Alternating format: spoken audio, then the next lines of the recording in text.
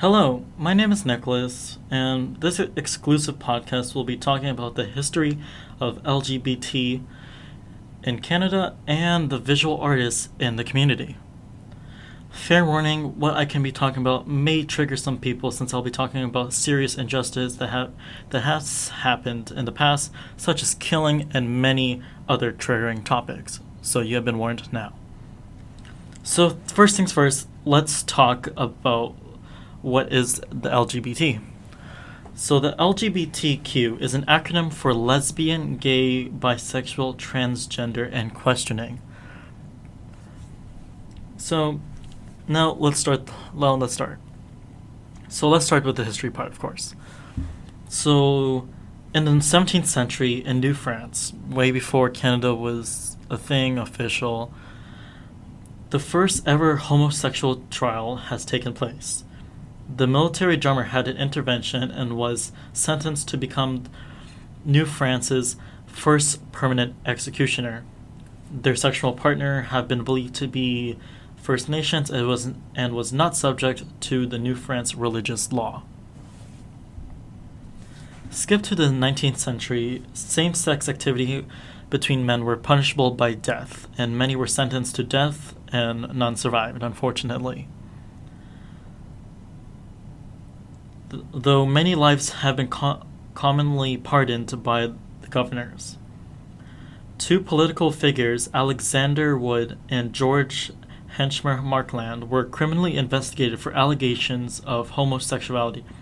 Both were let off on condition and they resigned from their political postings.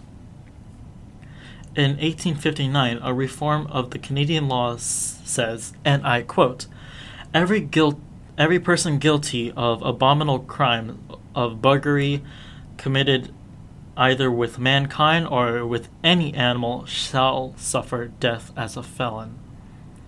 This remained until 1969 when a reform of the Canadian criminal law removed the death penalty for all but the more serious crime. A law targeting all homosexual male activity, or called gross indecency, was passed in 1892 as a part of the criminal law. Next is the 20th century. Some changes in the criminal code in 1948 and 1961 worked as criminal sexual psychopaths and dangerous sexual offenders. These labels provided for prison sentences in 1950s and in 60s during a campaign to eliminate all homosexuals from the civil service, the RCMP, and the military. They employed a device called the fruit machine. This device was supposedly to be able to identify gay men. Because of this device, many workers were fired. The project was cut off in the late 1960s. The investigation continues and the RCMP collected over 9,000 suspected homosexuals. During this time, Everett George Clippett caused so much discussion of homosexuality among Canadians. He was the last person in Canada to be arrested and convicted and imprisoned for gross indecency for homosexuality in 1969. He was later released in 1971 due to the Maclean's, which is a popular Canadian newspaper. They printed an article sympathetic to homosexuals. This led to an increasing call to reform Canada's law on homosexuality. A same-sexual activity was decriminalized in Canada as a result of Bill C-150 that was introduced in 1967 and passed in 1969. In 1971, Canada's first ever gay rights march, called We Demand Rally, took place in Ottawa. In 1973, many Canadian cities held gay rights events at this time. Pride Week 1973 happened. February 5th, 1981, 4 gay bathhouses in Toronto were raided by the Toronto police in an operation called Operation Soap. In 1986, sexual orientation was added to the Ontario Human Rights Code as a prohibited ground for discrimination. This act prohibits discrimination in employment, jobs, housing, and many other services, but it did not apply federally. In 1997, Manitoba and Yukon added it to their Human Rights Code as well. In 1988, NDP MP Sevent Robinson became the first MP in Canada to come out as gay. They confessed to the media outside the House of Commons. In 1990, the provincial government of Yukon employees became the second public sector workers in Canada whose same-sex partners were eligible for spouse benefits. In 1991, sexual orientation was added to the Nova Scotia's Human Rights Act.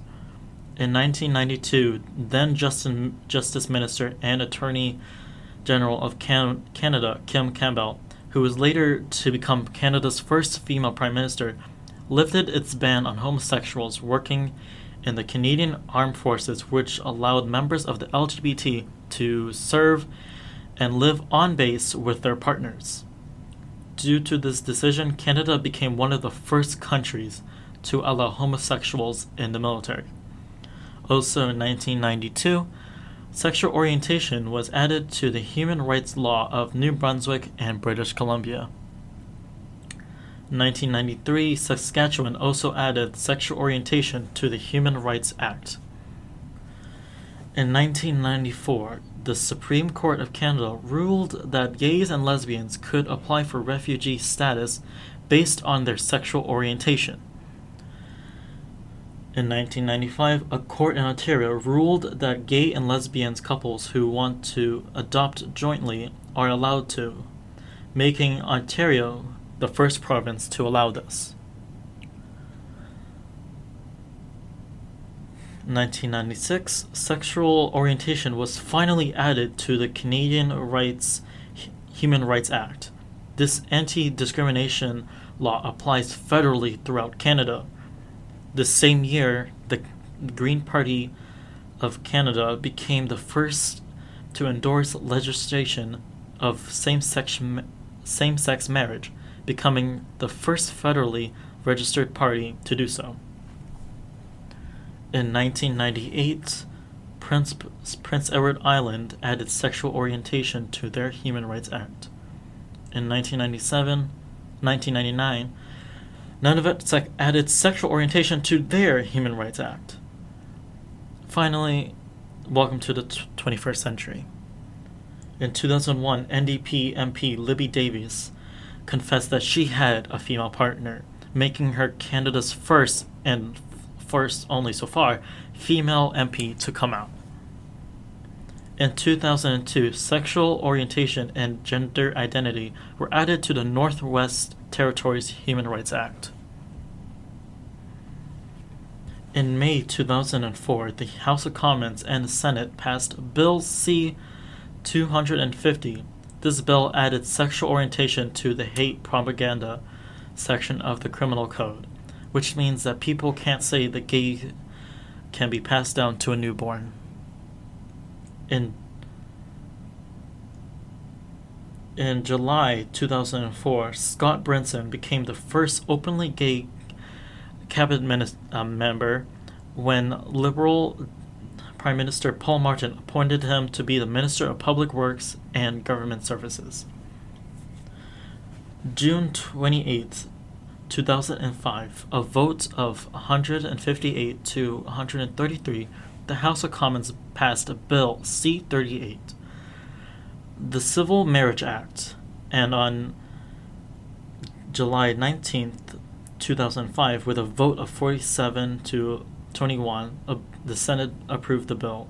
This bill allowed same-sex marriage. As of 2009, all provinces and territories have included sexual orientation to their human rights law.